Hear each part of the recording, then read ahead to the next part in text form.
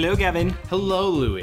It's nice to see you again. It's good to see you. It's been a little bit. Yeah, we took like a nice little vacay. Yeah. Summer vacay. Yeah, exactly. But we're back. Yeah. We're back again. Welcome, everyone, to the Mixed Reviews. This is a very special 50th episode, anniversary, celebration, extravaganza. Oh, Louie, you don't look over 47. Thank you so much. Yeah. I've been creaming. Sexually.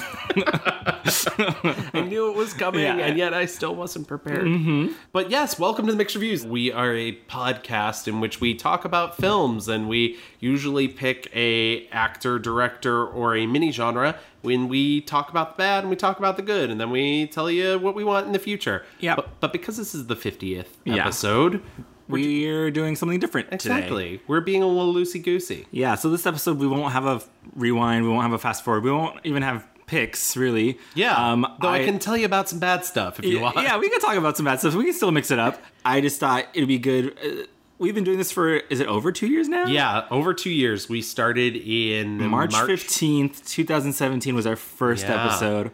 You were a fresh, brand new New Yorker. Yeah. Do you regret it? Take me home, someone. Gavin's keeping me here. As of next month, I will have been here for 12 years. Wow. Yeah. You're a veteran. Yeah, and let me tell you, the MTA didn't used to be this bad. Really? This is really bad. Somehow it got worse. It got worse. That's a little insider New York for you. Everywhere else, just feel free to turn the podcast off right now. Before we get going, though, we did have a really excellent episode last time where we talked about drag on film and kind of celebrating, Pride and kind of an extension of our queer on film episode that we did 1 year ago.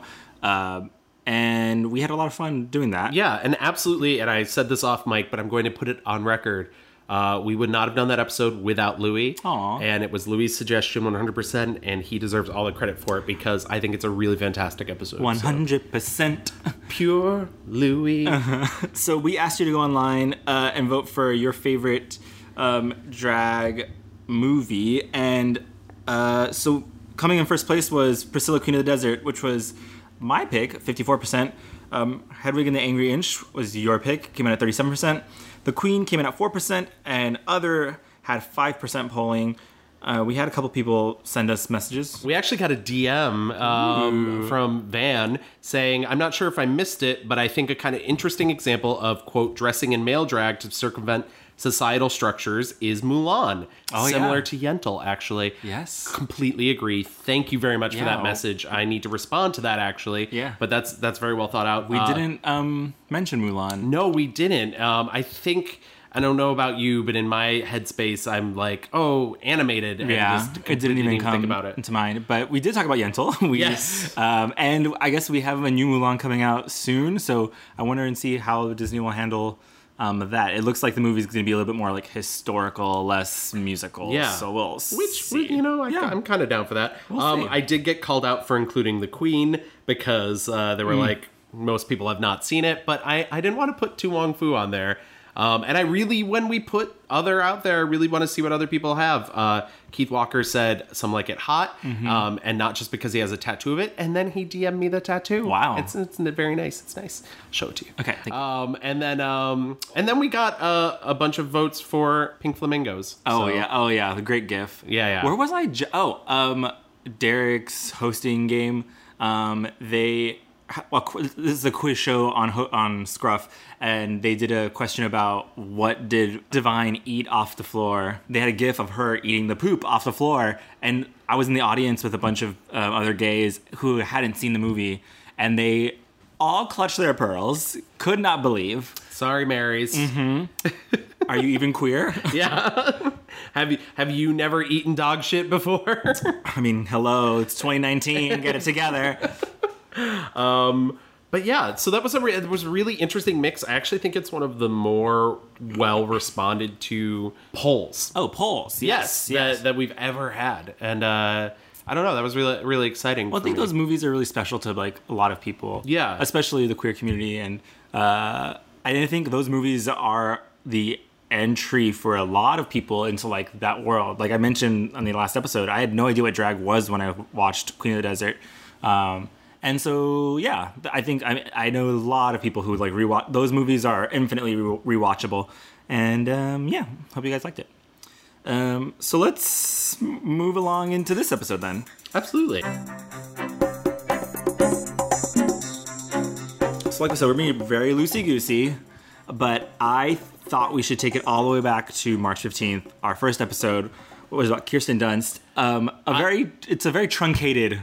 Yeah, I wanna give a disclaimer. I have not listened to that episode since I edited it. Mm-hmm. If you have any issues with that episode, I'm so sorry. Yeah, I mean, I remember, like, we didn't really know what the show was yet. Right. I don't think we had, like, the format. We did not have a format. We were very amorphous. I feel like we didn't get our format until, like, episode 6, around Hathaway time, you know? And that's what's crazy. Hathaway was episode 4. Oh, 4? Yeah, I think after those first couple of episodes, I was like, Gavin, we need to get it together.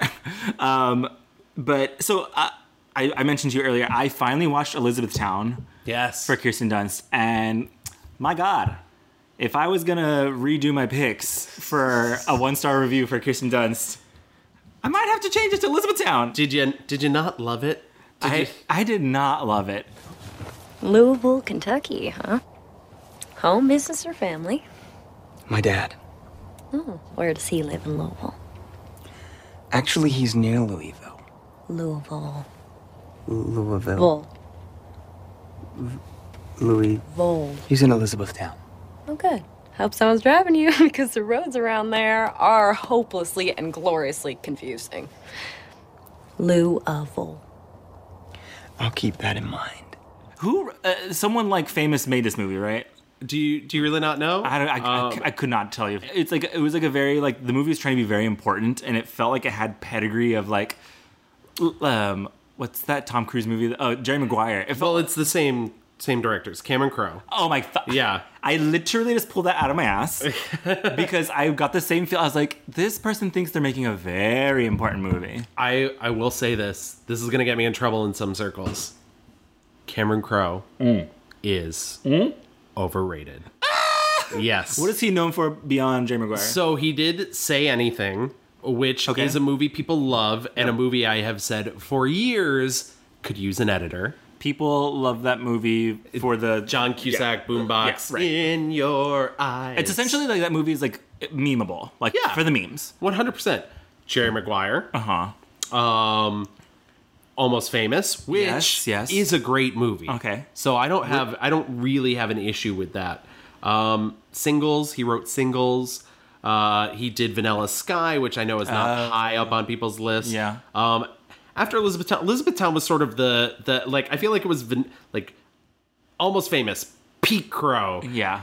Vanilla Sky. Ooh no. Yeah. Oh, Elizabethtown. Oh no. Oh no. We Bought a Zoo. Oh god. He made We Bought a Zoo. Yeah. And Aloha. Wow. Starring everyone's favorite Asian actress, Emma Stone. Yeah. Wow. Yeah. You just feel with this movie, it's like it's trying to be a big think. It's like there's like the voiceover, there's like Alec Baldwin being, rich and like powerful. I will give it this, and my friends over at the B-Side podcast will appreciate this. Alec Baldwin, best part of that movie. I agree. Oh, also everyone's favorite racist, Paula Deen is in this movie. Yes! I was like, what a special time when that movie came out, Orlando Bloom was popular. What a special Paula Deen time. wasn't a racist yet. And literally Cameron Crowe was like, you know what? Are they even in the South? Oh, they're in Kentucky, right? The thing that kind of bothered me most is like they're romanticizing, rural neighborhoods and the whole like literally on this flight with nobody but him and Kirsten Dunst as the fucking stewardess. It's dumb. Like that's not how that works. And then the whole just like when you roll into the neighborhood and your dad was so revered that everyone's on their porch just waving and has signs up and they just want to pat you on the back and I'm like, girl, these people have lives. I don't give a fuck. Like people die every day. Like whatever big thing Cameron Crowe was trying to have about this, we'll say it was funny seeing the band play and the Eagle on Fire. Yes. But then quickly made very stupid by Kirsten Dunst doing like the airline directions for them to exit the burning thing. All that to say, You didn't think that's funny? You didn't think you didn't laugh out loud? All I will say is I don't think I chose right for my 1-star review, even though The Raven was 2. It was The Crow 2. 3. 3? Yeah, because not Stairway to Heaven. That's the TV show. City of Angels is the second movie. Salvation, Crow Salvation. Yeah. That's the- what I originally picked. I picked this, and also I will say I don't think I sold Bachelorette as good as much as I should have. Yeah, Bachelorette and I've is come so around good. a little more on Bachelorette. I think I was maybe a little too harsh on it. Only because I've liked almost everything that the person who wrote Bachelorette has made sense. So maybe I understand her a bit better. Maybe I just need to be a little older and bitter. There you go. Yeah, I mean, now that we're older and sadder about life, Yes. but also know that there's nothing we can do about it. Before we move on from Kirsten Dunst, there's been one movie that came out since we did her episode that she did, which is Woodshock. Came out in 2017. Not a fun movie if you're sad. Okay.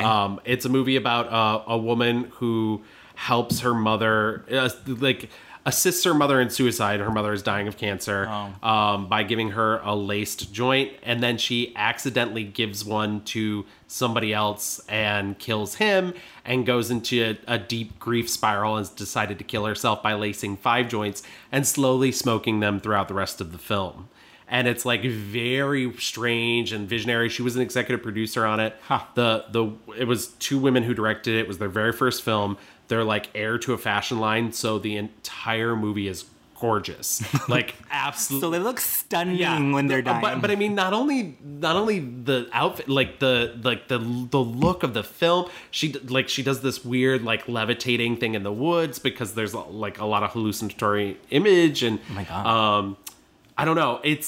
It's not an amazing film. Okay. It's like a 3-star movie, but I think it's worth a look. Especially her performance. She's really fantastic. Yeah, I do love that she's like not just being fucking weird. Well, that's one thing I think is sort of interesting is that, a lot of people when they get that big comeback moment, because that's also the same year she did the Sofia Coppola movie. And so what's interesting about that, I think, is a lot of times stars will go on, a hiatus and come back in a big way, and they'll do something big and then something small. And I kind of love that she decided to come back only doing small things, only things that she was passionate about. And I think that's interesting for her and says a lot about who Kirsten Dunst actually is. Yeah, I love that she's like, okay, I made my Spider-Man money. Yeah. Like, I've done Dumb Girls. I've done, like, her rom-coms or whatever.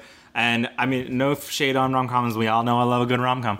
But I think she's fully just like, I'm getting older and I want to do interesting, weird stuff. Absolutely. Good for her. Moving on, Will Smith was our second episode. Cannot believe. The fucking cojones. I know, the nerve. Just looking back at us, I would like want to hit myself with a newspaper on the nose and say, no, Yeah. no, don't do that. I don't know why we chose him. We needed someone. And, yeah. And we want people to listen. But I will say Will Smith is having a grand old time. Aladdin has just become his highest grossing film ever. It just crossed 1 Which billion. is insane because I think a lot of people thought that Aladdin would be a flop compared to Lion King. But nope, people loved Aladdin. Yeah, so... And it's funny because it seems like people are really disappointed in The Lion King. Really? Oh, yeah. Because they don't like the photorealistic because you can't do a lot of animated faces and... Yeah, Yeah. super bizarre that how the turns have tabled. I will quickly say, going on to our third episode, Richard Linklater, I saw Last Flag Flying, definitely near the bottom of his viewer. That's how you say it. Very good. Neither of us are drinking this episode. I know. Just It's just hot. But yeah, Last Flag Flying, just another thing where Steve Carell tried to win an Oscar. yeah. And it was not good. Yeah. He has a movie coming out this summer called Where Did You Go, Bernadette? Yeah. Everything I've heard about it is not good. Right. I mean, they keep moving the release date. Right. It was, I believe, supposed to come out in February. I actually believed it had come out and nobody saw it, but it's coming out in August. Yeah. And an August release date for a movie like that is essentially saying it sucks. Right, because it's So- not like far enough into award season. Right. And it's like kind of the end of the blockbuster season. This movie is not a blockbuster. Like, it's, I don't know who this movie is for. You'll never guess what happened. She disappeared. Bernadette jumped out a window. There's one answer to all of your problems. Get your ass back to work. What's really funny is Parker Posey in her autobiography, and this was just told to me. I've not read it yet. Dan has been reading it. she writes a chapter about how she doesn't understand how she's like not playing the game right. And so she met the author of the book, Where Did You Go, Bernadette, at a party that Richard Linklater was throwing and was like, I love your book. I think I'd be perfect for the lead role. And the author was like, oh, but there's this side character I think you'd be really perfect for. And Parker Posey was like, no, I think I'd be really good for the lead. And the author just sort of disappeared. Oh my God. Yeah. The author was like, actually, I do have Kate Blanchett's personal phone number. Yeah, exactly. So yeah, I don't want to like go in negative to a film, but the trailer looks like, yeah. I just don't know who that movie's for, but we'll see. We'll see. Skipping ahead, we did Anne Hathaway, did we Whoopi Goldberg? Can I just mention Anne Hathaway? Since we did this episode, she did Ocean's 8, which we talked about for Sandra Bullock, and she did The Hustle. Mm-hmm. And The Hustle. I have to say, I still think you should fire your agent, Anne. Yeah, we still haven't really found the sweet spot, girl. I think she's very funny, and I know you didn't like Ocean's 8 at all. No. But like I thought she was very funny. Ocean's 9? No. Is it 8? 8, okay. yeah. I was like, how many are there? Whatever. I thought she was very funny playing like a... She was the best part of it, yeah, for sure. Absolutely. But The Hustle, girl... That was I didn't see it, and I love Dirty Rotten Scoundrels, but nary was there a good review. Yeah, that was film. a swing and a miss. Yeah, and for Whoopi Goldberg, if we were sticking to our normal format, which we are not, I will say, was in one of the worst movies I watched to catch up, which was a film that came out last year called Nobody's Fool, directed by Tyler Perry. Of course. Okay, listen, talking about Tyler Perry. Yes. I've seen, there's a lot of, so right now is a great time for African-American theater. Yes. And a lot of it seems to be pointed towards Tyler Perry and how he has this monopoly on the game, not only in theater but in movies, and how maybe the negative impact of his point of view and what they make people believe, that it all has to be. On another podcast, they were talking to the creator of Dear White People. Yes. And he talked about, Tyler Perry ended up calling him because he, for a long time, had been shitting on Tyler Perry. And so there's a lot of good conversation and interesting conversation around here. And essentially this guy just being like, it's not, I shouldn't be shitting on Tyler Perry. It's the system. And we all have to, as black people, have to, game the system, blah, blah, blah. All that being said, that's fine and good, and of course there's inequality for POC people and minorities to get things made, but I don't think that excuses a lot of what Tyler Perry has done. Right. And it's like, you can't just be like, you know what, you're right. When you punish people with AIDS in your shows and movies, right. That's playing the system. No. Part of the problem with the movie Nobody's Fool is it's first of all, great opening sequence, by the way, and it's just the main character dancing to Janet Jackson, and I'm all for that. So it stars Tika Sumpter, and she is a woman who's put together and everything, and her sister, played by Tiffany Haddish, gets out of prison, and their mom, played by Whoopi Goldberg, is like, she can't come live with me, she's got to come live with you. And, the prison sister turns her mannered life upside down, and she starts sleeping with a man that also went to prison, and she's like, I can't love him because of prison. At the same time, she has a long distance boyfriend who she's really being catfished by, and when she meets him, it's Chris Rock in a wheelchair, and the joke is that he's super dirty, but also the joke is that he's in a wheelchair, and why is that acceptable in Chris 2018? Rock? Yeah. Someone called favors, and yes. And then you find out later that Chris Rock was a college roommate of the guy that plays Jimmy Olsen on Supergirl, so he's the real guy, but he turns out to be a real asshole.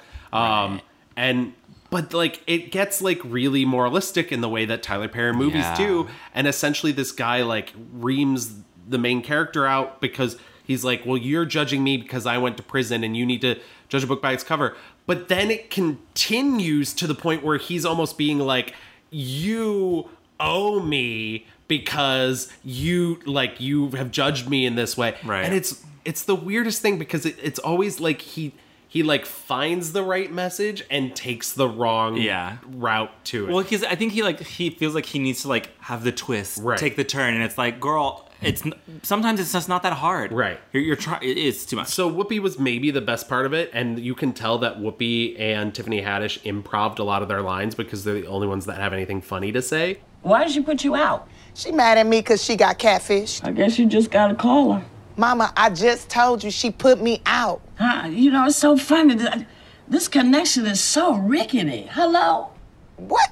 Mama, you in the window. I can't hear you, baby. I can't hear. Oh, my Mama. goodness, I can't hear you. I don't Mama, know stop what's playing. happening. The whole thing is Mama, all don't messed play up. like that. Mama, where am I stay? Mama, where am I gonna stay? Mama. Mom. Mama. That sounds about right. But it's still just like, Whoopi, stop working with Tyler Perry. Because she could work with anybody. Right. You know? I wonder if she even likes working anymore. Let him elevate somebody else, you know? We did our Miyazaki episode, which I'll quickly just say, I know this is not a Miyazaki movie, but through this episode, I ended up watching Grave of Fireflies. Holy shit. Amazing movie. Everyone should watch this. Like they should show this movie like it should be taught in schools. It's incredible. Do yourself a favor and get that into your brains. We did Selma Hayek, who we'll see in Eternals. Yes. Next year. Selma Hayek is in. This is the one that I would. If we were doing 1-star reviews. Okay. Selma Hayek is in my least favorite film of this year. Oh, already. Yeah, it's a movie. I mean, I doubt I will see a worse film than this. It's a movie called Drunk Parents. Drunk Parents. And it is her and Alec Baldwin. Hate it already. It was shot in 2016 and it sat on a shelf where it should have stayed. Yeah. And it's like a movie that is maybe 70% child molestation jokes. Oh, good. Which I thought was a weird thing to do. Do you think they made this on the eve or like on the after the like Bad Moms like whole thing? I think so, but I don't really know how. Like Jim Gaffigan plays a man that tries to rent their house in it, and he is a registered sex offender. And you find out that his story, like, it's unjustified, but there's so many jokes that lead up to it about child molestation. The other thing that the movie does that... Nothing I find more funny, honestly. The other thing the movie does that kills me is when you find a joke that's not funny and then you double down on it and then you triple down on it. Yeah. One of the jokes the movie loves is Selma Hayek is so stressed she's wearing 2 pairs of Spanx. It's a double pair of Spanx day, and they bring this joke up many times. Is that Spanx over tights? Yes, I'm double spanking. Do you have to scream it to the world? Because right about now, I'd like to have a pair of really tight Spanx around my fucking neck. And most of the times it's verbal, but there's this one joke about spiders crawling out of a wig she's wearing. Sorry, that's the police coming to arrest me. Out of a wig she's wearing? Yeah, it's every joke has a million pieces and it's not funny. But as the spiders are attacking her, she falls to the floor. Her skirt comes up and you can see she's wearing double Spanx. No, oh my god, 2 Spanx? Yeah, 2 Spanx. I don't know. I feel bad for everybody involved in that. I mean, Joe Manganiello's in the movie as well. And he's playing their brother-in-law, and I'm forgetting his name, Ben Platt. Ben Platt? Yeah, Ben Platt. Was this a Platt production? Yeah, yes. It might have. I don't think so. But I feel like, I mean, and this is no shade to him, he's very talented, but I feel like everything he's in, his dad produces. Yeah, Dear Evan Hansen. No. Love Gavin. Okay, first of all, if you haven't even seen and cried at Dear Evan Hansen, don't talk about it.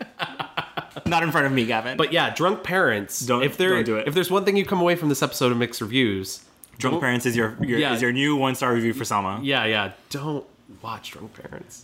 Then we did Pixar, which there's been some new Pixar movies. I honestly... Mostly sequels. I gotta say, I have such little interest in watching another Toy Story movie. I do too. And people seem to like it, but like I didn't go out to see it. I didn't want to. Yeah, I did finally watch The Incredibles 2, and I liked it. Yeah, but it's also watered down. It like replaced the tension of. By the way, the first Incredibles movie is so adult. Yeah, it's very good. the tension of Bob possibly having an affair is replaced in the second movie with a dated, like, can a man raise his children? And I get the movie's a period piece. I get that The Incredibles set in the 60s, which I constantly forget. But, like, that plot line is so bad. Yeah. The best part of that movie is Jack just fighting a raccoon, okay? So yeah, 100%. And that's a Pixar short in the middle of a film. Yeah, totally. We did Joan Crawford, which we loved. Yeah, and she's still dead. She's still dead. So we did Charlize. I saw her in Long Shot. I also saw Long Shot now. And I liked it. I think she's fucking amazing. Well, she's 100% my favorite thing. I don't think any of the actors are... I thought it was a fine movie. It's like a 3-star movie. Yeah. I think it's a really solid second act. And that sounds like a diss... But, like, I didn't love I thought the first act was shaky, and I thought the third act was real bad. But I thought the second act was so charming, and the chemistry she actually has with Seth Rogen. Yeah. The chemistry that she has with June Diane Raphael, Yeah. who plays her assistant, is so good. Like, she's Charlize Theron is. They asked brilliant. her to do a lot in this movie. Yeah. Like, I mean, the whole like juggling and walking the line of like, I'm high as fuck, but I'm also like running for president. Yeah, and then I'm also like, they asked her to do a lot, and it could have been very stupid and dumb. Yeah. But I thought she fucking nailed all of it. So, Charlize, we love. Do you like date? Yeah, I date. Generally, with people who have similar lifestyles to me, people who travel a lot. It's hard to keep those things alive. I mean, who wants to follow me around the world and hope I have 5 minutes to be affectionate? Yeah. And honestly, guys don't really want to date women who are more powerful than them. They think they do, but it's a Dick Shriveler. Oof. Dick Shriveler is my favorite Batman villain, though, so... You gonna ask why I'm still single? No, I get it.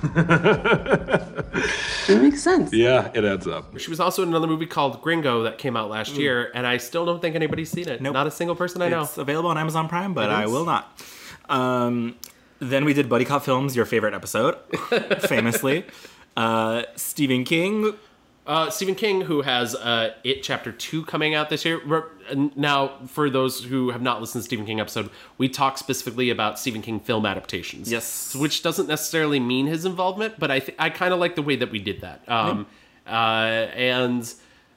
It Chapter 2 comes out at the end of the summer in September, but he did have another film come out earlier this year, which was Pet Sematary, the remake. That's right. That's and right. I gotta say, it's hot garbage, mama. Ooh, yeah, mama. it is not good.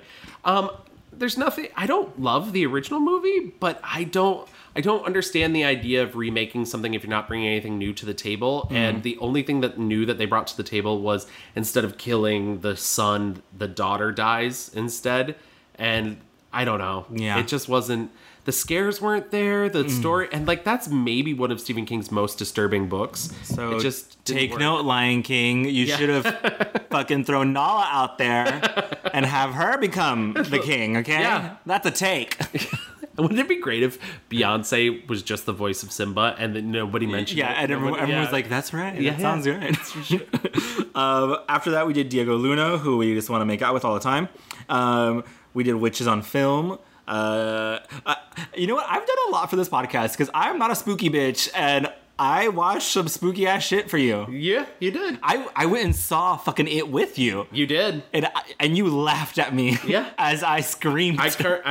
As of today, I currently made plans to see the sequel. So if you want to come, and so you could laugh at me again.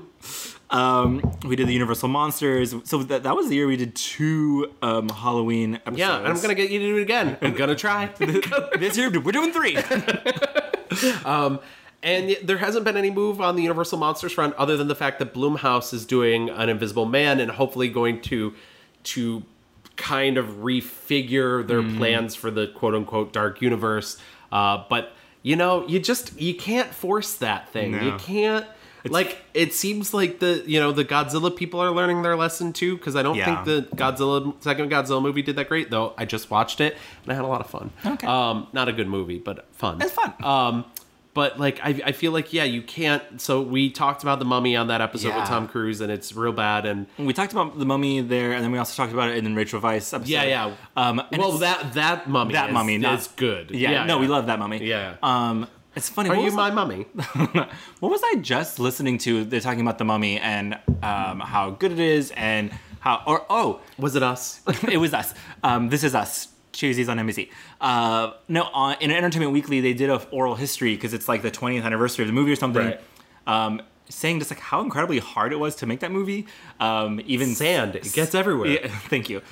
Selling that movie to like investors and producers and being like, "You want to do what now?" And like he's gonna look. So it's truly a. We are blessed to have that movie, and who knows where Universal Monsters will go next. But I'm very curious to see Blumhouse's Invisible Man. I feel like that's. I don't want to count my chickens before they hatch, but I feel like that's the path to go. The kind of low budge. Oh, for sure. Yeah. Sam Rockwell, who famously now has an Oscar. Yes, yeah. We willed it into existence. Who famously now has an Oscar and also just like has found this weird niche of playing racists. Yeah. Well, I also love the fact that we're like, if you go back and listen to the Sam Rockwell episode, we were kind of like, about that movie. We're like, we had fun in the theater, and I feel like now we're both like, no, that movie's bad. Well, it's funny. So I, through this also have discovered YouTube film people. Yes. And their content. There's one guy who I really enjoy. Do it for the content. I'm doing it for the content. This one guy that I really enjoy, he talks about how he actually really likes Three Billboards. And he says, the conversation around like redemption is very real and like who deserves it and who should get it. His defense of the movie is that like no one in the movie really is redeemed. They are all broken. They are all awful people. And there's never like, there's no saving grace for them. Right. And I remember we talked about, I was like, there are some acts of violence in that movie that are shocking, jarring, horrifying. But yeah, I mean, it's not. I still just feel tonally it doesn't fully work. I get that. I'm for like I have no problem. I think that's where a lot of and this is maybe a deeper conversation. I think that's where a lot of people get upset, where they think like film reviewers seem to believe that a movie's morality has to line completely up with their own morality, and that's not true. There are characters I hate in movies that I love those movies still. Yeah. Like you don't have to share my same values. But I do think there are certain worldviews that feel more toxic than others when I'm watching a movie, and that movie, like on the back end, began to like seep into me. Like, oh, this is maybe not right, because like in the end, I don't care that they don't, that they are still broken and everything. I still like don't feel fulfilled either way if they had. Been redeemed. I think what we had talked about was this like the Woody Harrelson plot line is like kind of like weirdly it's its own short film in the middle of that movie. And then also I mentioned much like Jack and a Raccoon. it's a Pixar short. It's the same thing. We'll move along.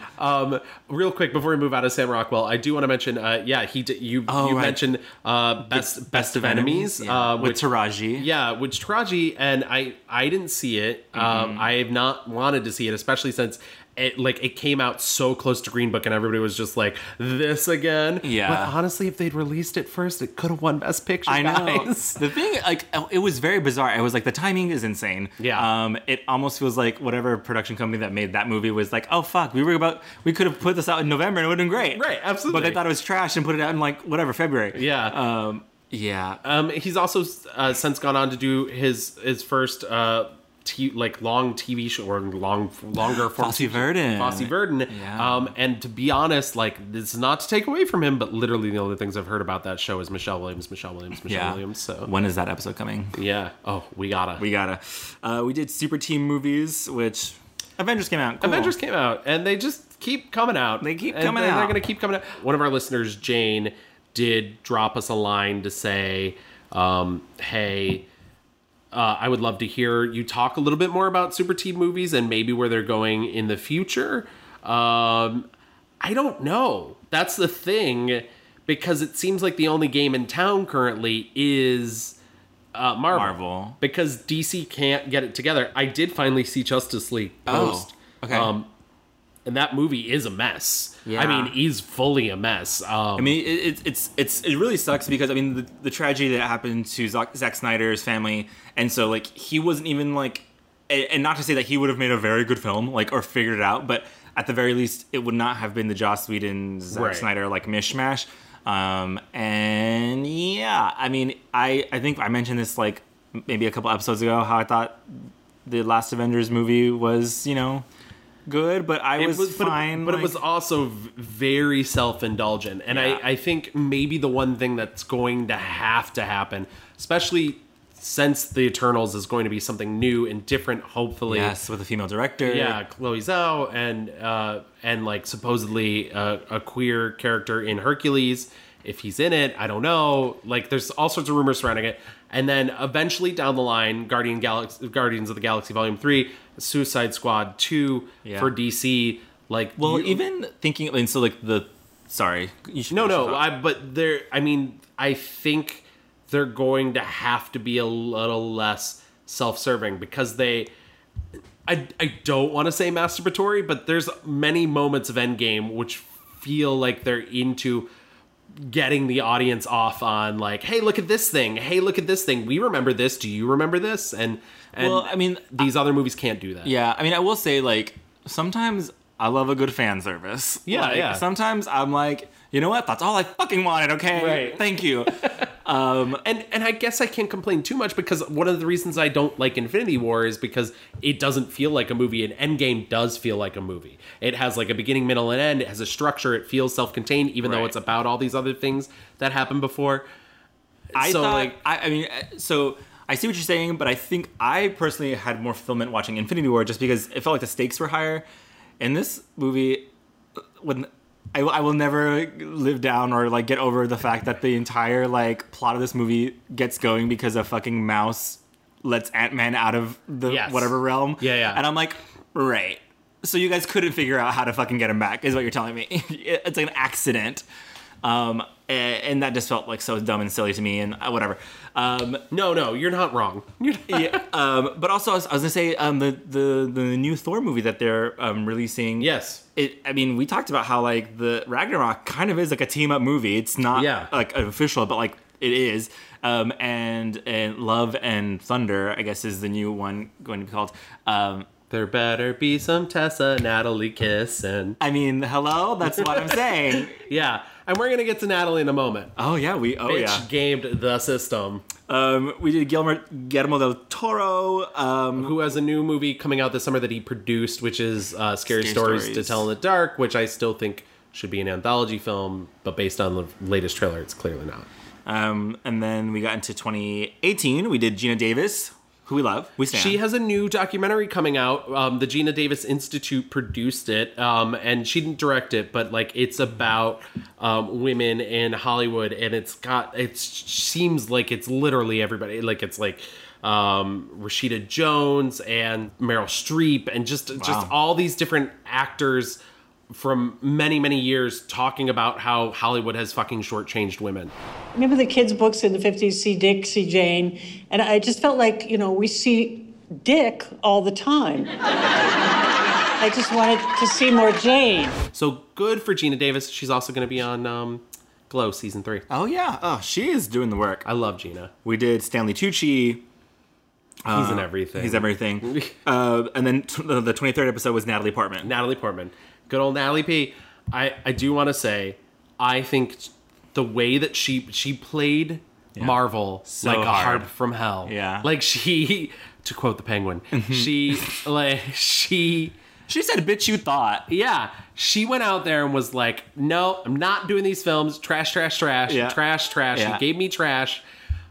She didn't even come back. This is the fun thing. We've been talking about Endgame. Uh-huh. She has a bunch of scenes in Endgame. They're not her. Mm-mm. They're deleted scenes from Thor: The Dark World. She came in and looped some dialogue. Amazing. Then she shows up at the premiere, just like, oh, I did work. Yeah. Cashing those checks. Hi, guys. Hi. Hey, do you remember me? I'm the person who hates this. Go see Vox Lux.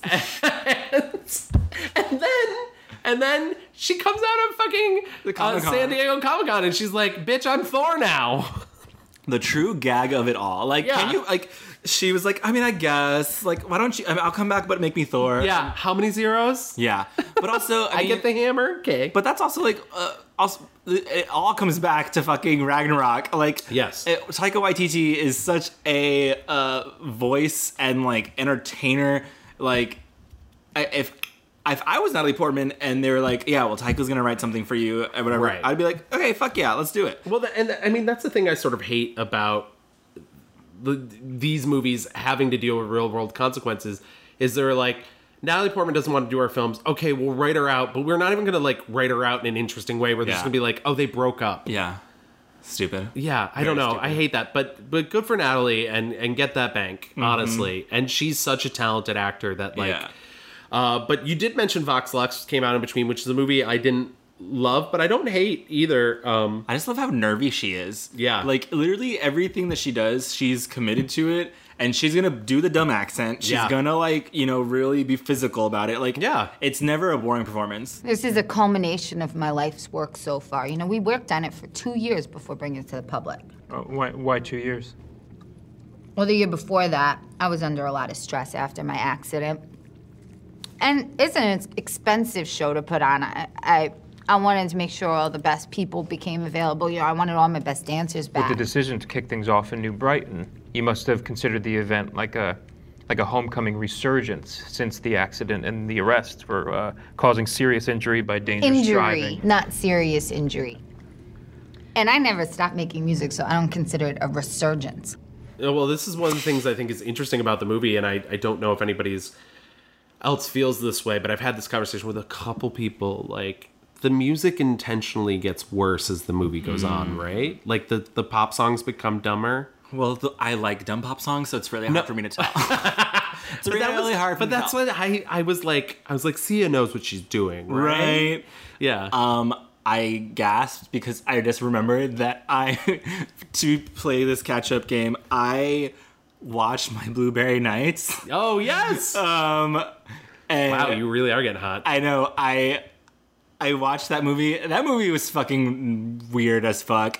I was like, I don't know what the fuck this filmmaker was trying to do. There's clearly some style and like thinking here, but like I didn't get it. Jude Law's whatever. Norah Jones is such a sweet girl. An actress she is not. Yeah. And Rachel Weisz. Rachel Weisz is in this movie. She's the best part of this movie. I love Rachel Weisz, and I mean I love Wong Kar-wai, and I still, in my heart of hearts, I still feel like defending that film in the fact that, like, just as I think an American filmmaker going and making a movie about Hong Kong would maybe feel fake and inauthentic, and not even maybe, would feel fake and inauthentic. I think having Wong Kar-wai make his first American film, and a lot of it's about the heartland, like, and a little bit about New York City, but like it feels so artificial, and it's just not as ballpark. Well, it's fucking 3 Billboards. It's like that fucking Irish dude. What's his name? Whatever the fuck his name is. Whatever his name is. McDonough. McDonough. Like making a movie about like a specifically American, you know. Right. Like his Irish stuff is so good. Yeah. Anyway. Cripple of Inishman. Then we did our queer cinema episode. I tweeted that I finally saw The Edge of 17, and it fucking rocked my world. You're not talking about the Haley Stanfield? No. Okay. This is a movie that was made in like the 80s. The fashion is incredible. The music, incredible. I fucking watched it on Canopy before it died. Oh yeah. So sad. I mean, Canopy. Yeah, sucks. Deserved it a little bit. Yeah, they were charging too much. Yeah. But I love that movie, and if Canopy's not the one I'm thinking of. Canopy's not the one that was free on for the library. Right? Yeah, it was. Oh yeah. Well, they were like extorting libraries too, so it's a little bit of their own fault. Yeah. The library is just good for them. Then we did Rita Moreno, who we love. Yes. Her show just got rescued. Yes. So thank you, Pop TV. Thank you, Pop TV. We love. And she's going to be in West Side Story in a role written and created for her for the movie. And I think that's like always have my issues with Spielberg, but like that's the sign that I feel like I need to be like, okay, I'm ready. Yep. Also, I have my tickets for Eva Van Ho's West Side Story. What is I'm going in December. going on? I'm seeing ads for this version. It looks like an ASOS commercial. It's the first version on Broadway without Jerome Robbins choreography. Oh. And so that's what I'm excited New about. choreography. Because I think even the Spielberg version is using the Jerome Robbins choreography. Well, yeah, that makes sense. Yeah. What's wild about the new West Side Story on Broadway is literally there's no stars attached to it. No, they're all new. And the ads are just like all like kind of Twinkie POC, like ASOS kids. We'll see. We love West Side Story. It's like all those commercials that used to air during Gilmore Girls that are like, hi, welcome to the airy chat room. Let's talk about Jesse. Very that. Then we get into Jim Carrey. Yes. Which was a movie. He had that show, kidding. I think it's coming back for a second season. His other show, I'm Dying Up Here, was canceled. Yep. And I think that's all he's doing, really. And that episode, I still think, I don't know, it's somewhere in the middle in terms of our listen to episodes. I think that episode, not to court controversy, but should be more controversial because I'm so fucking negative in that episode. Well, I think that maybe speaks to like, do people care about Jim Carrey anymore? Right. And I don't know. that's it. I mean, it's what I was talking to Derek about this. I was like, we were all little boys who loved The Mask and loved Liar Liar because it was a silly man being able to like have fun and be silly on stage, and it gave us permission to be silly. But now it's just kind of like, yeah. There is no one really like that for kids now, I don't think, which is a shame. Then we talked Jane Fonda. Our first guest episode, Dan Mecca of the B-Side. Yes. Thank you so much for coming on, Dan. You're an amazing guest. Jane hasn't really done anything else other than her documentary came out. Yep. And it's really good. And I will honestly say, especially since I read the book for that episode, it's like watching the book on screen. I got to see it on a plane, but I guess that's a place to watch a documentary. Jane Fonda in 5 acts. It came out on HBO. It's really good. That episode I really enjoyed, actually. Yeah, it's one of my favorites. Then we did Sandra Bullock. Sandy B. I don't know if she's done any. She has. She did Bird Box. Yeah. So our next episode after that was Michael Douglas. Michael Douglas, who we saw in all Ant-Man things. Yeah, he was there for 5 minutes in Avengers Endgame. Collecting checks. Yeah, and getting de-aged. He loves getting de-aged. I don't know if there's an actor that likes getting de-aged as much as Michael Douglas. He's like, I'm young, I'm hip. I broke a hip. Then we did our 30th episode with Cher. Yes. Cher is one of my favorite episodes. I don't think it's as well listened to episode. Really? And this is not me chastising our audience, because obviously you guys listened, but like if you could get out and just spread the gospel of Cher. Because truly, that was maybe one of the most fun episodes I had watching for. There was not really a lot of movies where I was like, oh, I have to watch this. Right. All of those, I was like, yes, Mermaids, everything else that I watched for that. Tea with Mussolini. Oh wait, no, that was Tea my with Mussolini was the one Yeah. that I was like, okay, that was what's my going one-star on here? review. Like I said, there's scenes in that movie that literally is just like she's just not even listening to her co-stars. The Five and Dime and Jimmy Dean. Oh, come back to the Five and Dime and Jimmy Dean. I love that movie. Yeah, it's so good. Cher has a Broadway show currently that she's not in, but it's about her life, and it is closing in less than a month. So get your tickets, girls. Then we did Ewan McGregor. Fine episode. Yeah. Michelle Yeoh, though, is another great episode. I fucking loved Michelle Yeoh episode, and it's weird that it was a year ago. It is weird, really. I love episodes where like I get to like really investigate and explore and like see things that I just would never have gone and like seen. Her movies were so fun to watch. Yeah, and it just, I mean, we talked about it in the episode. She's a badass bitch. She's not done another film that has come out since, but she did do this second season of Star Trek Discovery, and let me tell you, they know what they have in her. They gave her every single funny fucking line that they could. She's an evil. I'm just gonna spoil it for you if you haven't seen the first season. In the second season, she's basically an evil doppelganger of her character from the first season. Oh, okay. Because she's from the Mirror Universe, and she is omnisexual. So she's hitting on every person. You are savvier than he was. You do know that he's gay, right? Don't be so binary. In my universe, he was pansexual, and we had DEF CON level fun together. And you too, puppy. Did you just call me puppy? Oh my goodness. Yeah, she's great. I will say also in my film, my YouTube film studies, the same guy also talked about Sunshine, which was that my 5-star review for I think Michelle it was your Yeoh? 5-star review. It might have been. I can't remember, but I think it was. But I love that movie. Yeah. And just furthermore, it furthered my. I'm like, I do love that fucking movie. You're right. And she will be. Are we seeing her in the sequel to Crazy Rich Asians? Yes, I believe so. Yeah. Yes, that's okay. Moving on. Jennifer Garner, another episode that I requested. Yes. That you were. So they're not all gems. Drag me. People love Jennifer Garner, first of all. I think I still follow her on Instagram. She's a delight. Yeah, and she's done like a ton of credit card commercials since. Good for her. She's working hard on her family juice pouches, her organic hummus. And I say this all tongue in cheek. Jennifer Garner's great. And had we not done that episode, I would have put off seeing 13 Going on 30 even longer. And honestly, that movie is a delight. It is a delight. And you know what? Her one good scene in Love, Simon, perfect. Robert Redford was our next episode, and he also showed up in Endgame. And it's just funny that Marvel is the one place where it's the true connected universe. Yeah, exactly. It's where an actor over 60 is getting. It's funny because everybody always complains that nobody hires actors over 60. Marvel will do it, but for stunts. Yeah, fully.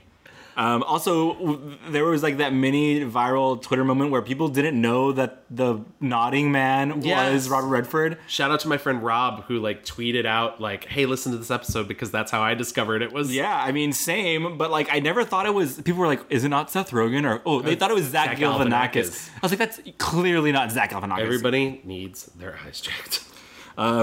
We did vampires on film. Yeah, that was our big Halloween episode this year. I don't feel like there's been a big vampire movie since. Nope. No. We did Viola Davis. And that was our first encounter with this had Oscar buzz on our show because we had both Joe and Chris on to talk about Widows before it came out. Yeah. Which was a lot of fun. I feel like Viola Davis episode was also like the episode where like I almost started crying. Yeah. Viola Davis, we went deep. I went really emotional in my rewind with her. I don't know. I have a connection. We did Michael Keaton with Christy. Yes. Next. Christy, amazing guest. Christy Puchko. Please go seek out her reviews. Ugh. Yeah, she really is. And also, Michael Keaton's had a couple films since he did Dumbo for Disney, which we brought up in the episode. It's bad, but he's the bright spot in it. And also, he did not show up in Spider-Man Far From Home, even though there were rumors he would. Yeah, crazy. Then we did Santa Claus on film. Yeah. Our little holiday. That was fun. That was fun. Yeah. And then we got into this year, and our first character was Regina King. Yeah, what a good person to start the year off with. God, what a good person to start with. And I'm so, again, I can't, like, the reason why I feel, like, so happy doing this podcast, like, even though I'm clearly not, like, a very well-informed film person. I mean, you've become, I don't know. I think you sell yourself short, Louis. There are a lot of film characters in the universe who have podcasts and who are like know all the names and all the work, which is fine. There's nobody I'd rather do this podcast. Oh, Gavin, I'm gonna start crying again. Viola Davis. Viola Davis is the one person I would replace you with. No, I'll just say though, with Regina King, if we had not done that episode, I would not have seen a lot of John Singleton films. Yes, any of them really. And then he passed away. And like I mentioned during our drag episode, it truly does enrich my life. And I think that's why people love movies. And I mean, any content really. It enriches your life and it shows like, it's just so much good texture, you know? And the New York Times also did very recently, like, black directors in the 90s. What happened? Like, there was a big boom and then they all went away. And why did I watch I Like It Like That? That was for Rita Moreno. So yeah, and so the director for that, which was the first African American woman to direct a Hollywood film. Yeah, she was part of that bunch, and all of this, and so Regina King's episode specifically, when I watched all these John Singleton films, I was like, oh my God, like this is a whole area of, again, kind of like Michelle Yeoh, filmmaking that I was not aware of, that, you know, this had not kind of infiltrated my specific part of the universe. And I'm so happy that I was able to, because I honestly love those movies. And it's also really fun to talk to other people who have known these movies and love them, and then kind of like, you know, being like, oh my God, yeah. I still remember the first time I saw Poetic Justice. My sister Nicole rented it for a birthday party, and they didn't end up watching it, but we watched it the next day. And I remember being like, not fully, because that's a life. So I grew up in a small town, in a small backwards town in upstate New York, which is very, if you're not aware of what an upstate to New York, it can be very southern, especially in its isolation. And I was not used to that world that was presented to me. And I think I saw it before Boys in the Hood, but Boys in the Hood was like an eye-opening experience for me. For sure. Because I genuinely didn't know that there was a life like that outside of my small community. And I still to this day think that movie is, I mean, it's one of the greats. And Lawrence Fishburne's gentrification speech is literally should be taught at every school. It holds up and it's still so true. It reminds me of, like, you know, thinking about, like, when I watched Selena for the first time, I was like, oh, this is my community and I relate and I understand. I've met a lot of people who are not from my community or from like who understand that part of the world I'm from, and they like are getting a little glimpse of, you know, the Tejano world. And so, like, seeing, like, south side of LA and, you know, Oakland and all these movies, it's like, it's a very specific thing that you only see if you either live it or there's going to be film or TV that is going to, like, show you what that life is like. And it's nice to have a window that feels honest. And open about what is happening in those places. And not condescending or... real quick, because you brought up Selena, I know we're going to talk about Jennifer Lopez, but still... for all the things that you think you don't think that you bring to the table, and this is just personal, like that episode, you brought something up that I had not even thought of, which was the fact that when the movie occasionally slips into those Tejano music video moments, I've seen those music videos, but because culturally they're not ingrained in me, I didn't grow up with them, like I've seen them in a passing manner, my brain didn't go there. And I was like, oh, this is a weird thing that's happening, whatever, I like it, I dig it, but you supplied the context for that. I think that's very important. For all your Tejano needs, just call me. But that's the thing, is we all bring something different to the table. Thank you, I appreciate that. After Regina, I mean, this was when we were on our tear of queens. We did Viola, we did Regina, then we did Rachel, who fucking smoking. Again, I hadn't seen a lot of her movies, but then I investigated, and God, she's so good. Absolutely. And thank God, I mean, The Favorite. So good. Still so fucking good. And then we did Julianne Moore with our guest Chris File. Yes, this had Oscar buzz. A very fun episode. Absolutely. Chris, you are amazing. It's so good to know you. We love Julianne. And then we did Cary Grant, who's still dead. He's still dead. After that, we did Tim Burton. Yes. Hasn't done anything, has he? Yeah, Dumbo was it, and and maybe stop and goodbye. And then we did Jennifer Lopez. Yes. Speaking of J-Lo. Yes, we will see her again later this year in Hustlers. Hustlers, a movie that is bound to win every single Academy Award. From animated short to Best Picture. Absolutely. I mean, the work that she's doing, Constance Wu's doing. I will say, there's all the stories about Constance Wu being a diva and blah, blah, blah, this and that. Jennifer Lopez has been dealing with that forever. Right. I don't give a fuck. Yeah, I know. I don't give a fuck. But that's one of the things, right? Like, I know there's some things Constance Wu has done to paint herself in that light. I don't know her personally, but it does feel a little gross that most of the attention that she's received, much like Jennifer Lopez early on in her career, is about her attitude. Right. It feels very much like this is a person of color.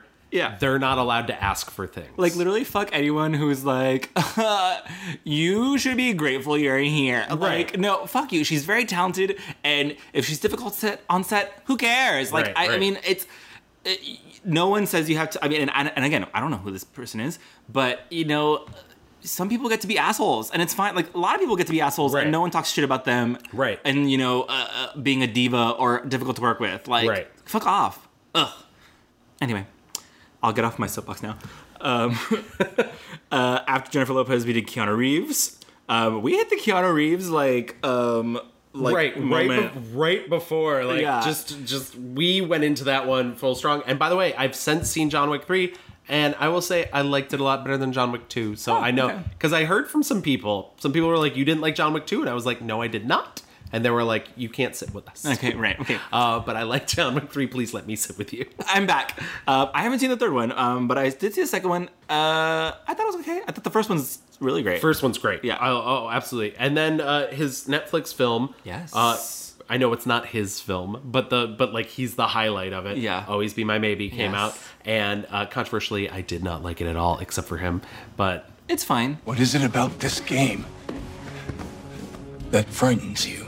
I'm not frightened, Keanu. You know what? Fine. I dare you to smash that vase on your head. What? This vase? Yeah. No problem. Whoa. Jesus Christ. Oh my God, you're bleeding. You see how easy that was, Marcus? You see how easy that was? I never cower in the face of danger. It's like an ABC Family movie. The thing with like a lot of Netflix movies now, they just like look like they're made for nothing. Yeah. It's kind of sucks. It just feels like they're movies that they don't buy at festivals or buy like outright, that they pony up the money for. They're ponying up like $5 and they're like, go make a movie. Well, because I mean, some of the movies are being produced by like literally YouTube production companies. Right. Like To All the Boys I've Loved Before was made by like Awesomeness TV or whatever. Like, was it? I think that explains. Yeah, like, and that might be the wrong name of it, but like a lot of them are truly from like, I think it's YouTubers who are like the sound mix on all. Anyways, sorry. I mean, I think YouTubers who are trying to like pivot into like actual like filmmaking, they're able to like show off to these Netflix people or whoever, being like, we have some cameras and sound stuff. We can film things, which is interesting to see like where it goes. It feels like a very like young market of whatever. Then we did Emma Thompson with our other guest, Joe Reed. Also of This Had Oscar Buzz. Great show, by the way. If you're not listening to that, you should be. Thank you very much for coming on, Joe. It's always a pleasure. Sorry, my voice is getting deep because I'm sick. It's always a pleasure. You're so masked. Oh my God. Emma Thompson, who we will be seeing later this year. We did see already. So yes, I did see Men in Black International. Oh, how was that? It's not good, okay. Bob. It came with a clunk. Yeah. But a fun facts for everybody, just so they know, because this is going to bring it into our next. The only things that Emma had come out between that was Late Night, which I liked her performance in, and then Men in Black International, which she's in basically for a cameo. She has 2 scenes, essentially. But our next episode was Chris Hemsworth with Joel Arnold of the D&D podcast, as well as just being a comedian out in LA, doing his thing. And Chris Hemsworth had Men in Black International come out, and go read the behind-the-scenes reports of that movie. Of Men in Black? Yeah, because essentially what it is Chris Hemsworth, Tessa Thompson signed on with a completely different script about shape-shifting aliens that were a rock band like the Beatles. And it was apparently like a lot darker and more adult and more interesting. Which is funny because the only thing that's retained from that version clearly is the fact that they say shit like 90 times in the movie. Which, like, I don't care. I don't have kids, but also I feel like if I had, like, those movies are clearly for kids. Right. I think I'd feel weird bringing a kid where they say shit that much. That movie definitely felt like it was marketed as like a family-friendly whatever. Oh, yeah, absolutely. I mean, Kumail Nanjiani plays an animated talking sidekick who's very annoying, but I also hate all animated sidekicks. Right. They apparently the producer of the movie essentially became the head of Sony while they were making, or the head of like Columbia Pictures, the division of Sony, while they were making the film, because the previous regime left, and he started handing them new scripts daily, rewrites daily, and he kept fighting with F. Gary Gray, who directed it, and it got so bad that Tessa Thompson and Chris Hemsworth independently both hired writers to write their dialogue. Wow. At each day. So like the movie's a mess. You can see it on screen. Yeah. And it just feels, I mean, it's just so not exciting for a action movie. Yeah. It's boring. It kind of sucks. Like, you know, they tried to revive this like old property that, I mean, Men in Black 1 and to a lesser extent 2 were like exciting and fun and fresh. 3 was kind of. See, I hate 2. I don't love 3, but I think 3 is better than 2. Is 3 the one with 3 is the one with like the hot girl, right? No, that's the second one. 2 sucks. Yeah. The first one's really good. Yeah. Yeah, that sucks. But you know, we'll see Emma Thompson, right? Yeah. Emma Thompson later this year in is she in this movie or did she just write it? The Last Christmas. I think she's also in it. Okay. But yeah, so we're like eagerly awaiting Last Christmas. Yeah, I am. I am. I hope it's good. Anything that Emma Thompson writes, I'm down for. And Henry Golding? Yeah. And we didn't mention this in our episode because it wasn't fully confirmed yet, but Chris Hemsworth, outside of Thor, to my knowledge, which I don't know when that's starting to shoot, is supposedly taking a break from acting for just a tiny bit to spend more time with his family. Good for him. He has like 1 million kids. Yeah. So excellent. So like you said, we did Chris Hemsworth, and that brings us to our last episode, which was Drag on Film. Yes. And there hasn't been any new drag films since There has not been any drag Yeah. films this month. I know. Horrible. It's crazy, guys. Horrible. The drag extended universe. I know. The drag cinematic universe. And we're waiting for the sequel. Yeah. But yeah, I don't know. I've appreciated all the time that we've spent over the last 2 years doing this show.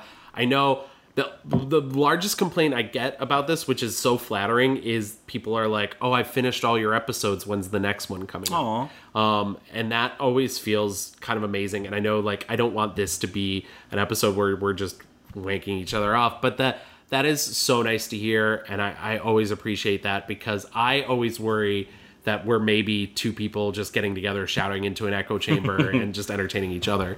Right, but I think the premise of the show is that like we do have different opinions or different viewpoints, and thinking like you said, we bring different things to the table.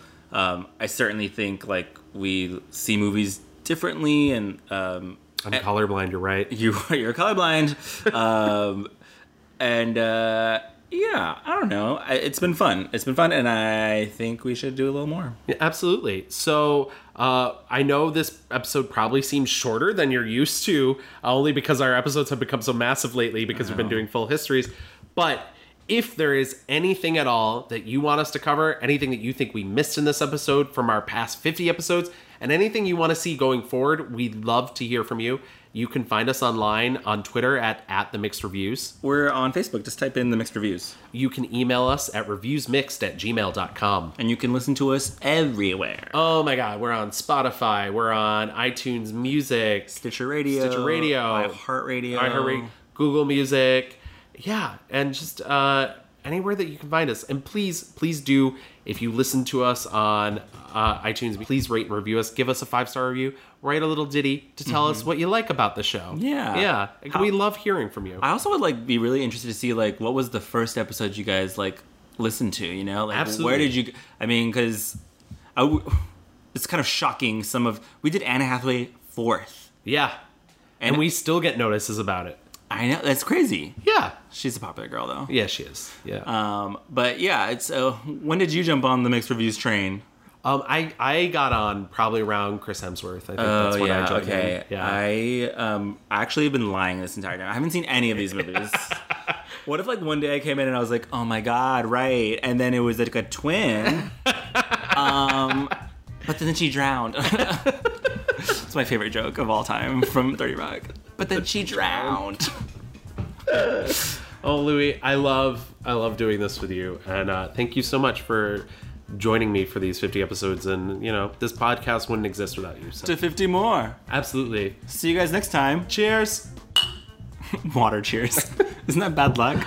There's no water left in mine, so okay, just you.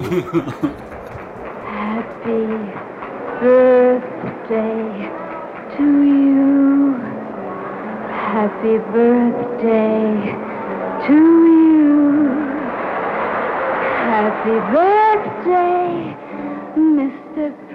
President. Happy birthday to you.